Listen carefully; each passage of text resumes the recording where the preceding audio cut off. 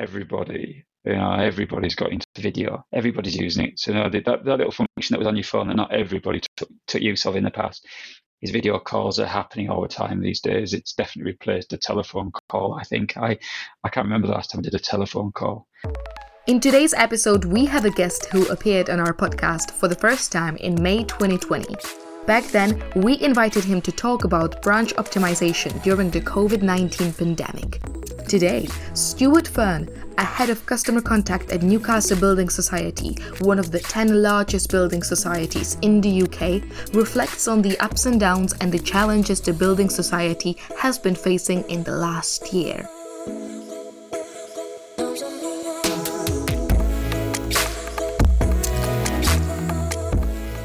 In today's world where everything is moving to digital, decision makers are asking themselves, what's the meaning of high street and physical branches? It has been an ongoing discourse since the rise of the internet, right? And business leaders still don't know the answer for it. Well, Stuart's vision of the branch of the future has always been very clear, and that is to serve the wider community they are part of, both online and offline. We believe that there are unbanked communities currently, and they're a significant size, some of these communities. So there's lots of people in those communities that want banking. We've just done a survey recently with a local authority, and that survey had a really high response and identified that within that community, significant requirement was there for banking facilities on the high street still. They weren't particularly satisfied with using the post office. That wasn't the answer that they needed every time.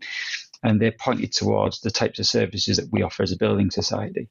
Now, I think the thing is we aren't, these things can't happen unless they're financially viable. So that's got to be a really important point. So financial viability is key. However, if viability is there, if you can build a model that enables access to cash on a high street, that's viable, that's successful, that probably has huge potential as well, why wouldn't you offer it? Well, we believe we've got a model that does that. But our model is one of partnership, it's working with others. Our working with others is either, as it's been recently, local authorities. It could be a local community group or a trust or somebody in that community who's got the community at heart, who's got the support of the community, works with the community to deliver services, and not just banking services, usually other things. So, some of our examples are where that community group's got together to provide a library service. The police stations are based in there, the bus booking service is based in there, the post office is based in there. And actually, we're just another service. But the fact is it's kept it maintained on the high street. So we've been able to help with that. We've got other places where the last bank in town's left completely, and what local authorities asking, could you come and support us and be a bank? Now we're a building society, but could the banking facility on the high street, and could you help us with our? Could you also help us with our need to keep and maintain a library? So that's a partnership piece. And we've got lots of these offers and people want to work with us, but partnership and working together is really important. As you'll have seen recently, some banking hubs have been set up with banks and the post office, and that's just happened in a couple of locations across the country. Well, it's a great idea. It's a good concept. We've been doing that concept for quite a long time in terms of offering our services blended with others, but I see there's potential in that, even for ourselves, to work with others, to work with banks, to enable banking services to be still available, and us to be the building society within that town. I think the key is, in the end, the banks have a responsibility, however, to be there. But I'm sure we similarly we're quite happy to fill that void if we can make it successful. And probably if it's in our region, we're very much a northern-based building society, but what that then means is the opportunity rests across the rest of the country for others to do something similar. When the pandemic started, businesses had to adapt quickly in a matter of days, plan short-term, long-term strategies, and that included not only implementation of safety measures in physical branches, but primarily new technology. I think a year ago, or just over, when I first met you guys and talked on the podcast, we were just at that stage of trying to understand how to deal with COVID, probably, and what impact it was having on our business and where we needed to go with regards to technology and how to best provide the service that we were offering. What we also did is we reduced our operating hours in line with the desire by the government to discourage people from entering the high street. So we went from, say, a normal operating rhythm of 9 till 5 o'clock down to 10 till 2. So our hours significantly reduced. But again, we got into a rhythm of being able to open back to normal hours, provide full services, and let customers continue to deal with us as they've done previously. But what we also did is we encouraged them more to use our digital channels, to use our telephone channels, and not necessarily come face-to-face. If they didn't need to do face-to-face, we didn't need to force them through that process. We needed to make sure they could access any service they could, but in the easiest way and from home if it was possible. Do you remember Brian Cale, a New York-based millennial from episode 46 called Stop Asking Your Customers to Call You? He had very interesting views on the future of customer service. I think the future is automation, no phone calls, and value-driven conversations. Stuart, on the other hand, holds quite different perspectives on this topic. We're not, let me be really clear, we're not anti-digital. We're very much a digital organisation. For most people who don't know us very well, we are a building society. We're 160 years old, building society. But at the end of the day, we're also a digital business. We provide banking services to challengers, people entering the banking market, new banks. We provide services to enable them to enter the banking market. And that's digital, that's online, that's not face-to-face. However, in our branch situation, people have a clear need for high street banking face-to-face with us. And we believe that where we can, we should digitize the process, enable customers to use digital means or self-service in some respects. But it's got to be at the right point. I think the key is, I don't think one replaces the other completely. The two should dovetail, work hand in hand, and customers should have choice, because there are different points in time when customers need digital, and there are points in time when they definitely need a person, need that human interaction. And that can be age related. It could be as people get older, they determine that they need to see the person face to face because of vulnerabilities and needs. It can also be, it could be somebody in just a certain point in their life, whether it be their very first purchase of a house, the very first savings account they've opened, the very first ISA they invested in. That isn't always done digitally. I think people move to digital when they're comfortable with something quite often, or they come away from digital when they actually want to see somebody and see the whites of somebody's eyes, and we offer that service. But it's really about making sure we offer the right thing at the right time. What do you do when a majority of your customers rely on physical branches and suddenly the government tells you to discourage people from entering the high street? Well, Stuart and his team came up with a brilliant idea. Everybody's got into video. Everybody's using it. So that little function that was on your phone that not everybody took use of in the past, is video calls are happening all the time these days. It's definitely replaced a telephone call. I think I can't remember the last time I did a telephone call.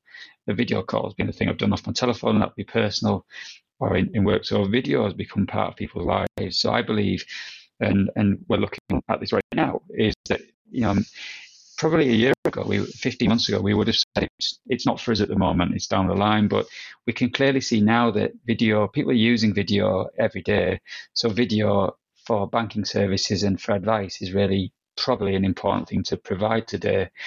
I've just done a survey about some customers. It's ongoing, but at the moment, 60% have said they're somewhat willing to use video for banking services and financial advice. Now, our demographic, our range of customers, would never have expected that result a year and a half ago. We've just had that result only this week. And I think that proves something there. I think apps, we're probably a bit late to the market with an app, if I'm to be honest, but again, it hasn't been a priority for us in the past. But, we clearly see that having an app is an important point. It's a hygiene factor, really. But there again, it's about how good is the app and what does the app do for you? What can it do and how can it develop in the end? Is it just an information app, or actually can you practically do things through it? Could you link into video through it, for example, in future? And I think these are all developments that we'll move forward on. Deploying an entirely new technology in your organization is a difficult task, especially if you're not sure whether it's going to work. The results from customer satisfaction surveys are never black and white. You may face a certain level of skepticism from your colleagues, and you are forced to take risky decisions. this was certainly the case when the Newcastle Building Society decided to implement video as another channel in their customer service management. We now hold video. We hold seminars, big talks with our customers. We do an awful lot of education around finance, and whether that be with customers, with local community groups, school group. We do an awful lot of talks around how best ways to manage finance.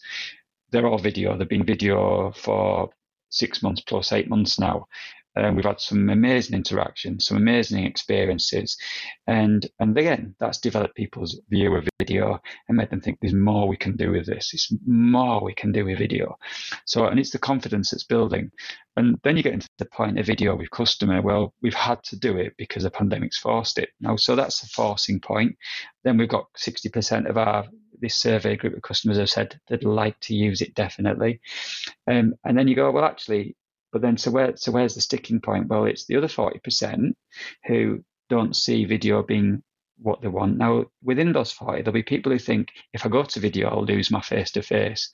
At some point, this is going to go purely video. I will lose face-to-face, so we'll hold back from using it. I'm pretty certain of that. We've also got colleagues who, it's a big step to move from face-to-face advice, somebody in front of you, passing paper across the table, showing each other illustrations, booklets, information, to suddenly doing that by video. So I think it's a big step for people. And I think that's the biggest thing. It's a challenge, it's a step, and it's a step and a challenge to be overcome. And that was where we did have skepticism. Customers won't want to do this. And after the time, you're trying to work out, is it a customer challenge or is it a colleague challenge? And I'm really fortunate we've got some fantastic colleagues who will give everything a go these days. And as I say, a lot's happened in the last 15 months that's given people a definitely more positive view about how to implement these things and where to go with them. But again, it's doing it for the right people in the right circumstances, which is really, really important for us, I think. And getting that right is probably one of the key things of us taking these things to market. At the end of the day, customers will choose the most convenient kind of service. In the past, it was primarily going to a physical branch where you could speak to a real person. If you can do the same now but from home, does it mean that video chats could replace a face-to-face service? I think categorically, like I've said, is that we've got 60% say they'd be willing to do it, and they do it, but that doesn't mean they won't do face-to-face as well. We've got no intention to pull away from face-to-face services. It's a little bit, that we see it as an addition. We see it as an extra support. We see it there for people who don't need to make that trip out of their house to come to our business. We can do it. We can save you time. We save ourselves some time along the way. As long as the trust and relationships there, that's the most important point. I think that's the biggest thing about people using video. It's actually, how do you create that same trust, that same relationship? That in itself is an experience that we've got to create and make better. We've got to make sure we're delivering that level of experience. I don't think it'll replace it at all. I think it'll always complement it. As long as you've got a physicals being, we have high streets. I mean, high streets have been under a lot of challenge in the last 15 months and previous to the pandemic. But I think, again, as long as you've got high streets, what we know from our research is people still value seeing people face to face, the value of their high street, the value of their community. We're in all of those places, but what we are making sure is that we also got the digital capacities and abilities and the tooling to be able to offer those services to others who, they'll never want to do that, but also want to do it from time to time. You know what they say, the more people you ask, the more opinions you get. Whether you believe customer service automation will replace the human input or people will still prefer and appreciate to speak to a human being in your local branch, both could be correct. As Stuart would say, when it comes to implementing new technology, it has to be at the right point, right time, and under the right circumstances. I hope you found this episode useful if you are looking to deploy a similar solution in your company. If you wish to know more information about how to do it, you can contact Stuart yourself on his LinkedIn profile, or actually talk to us, video enthusiasts from ACF Technologies. Have a nice week, and I will see you next time.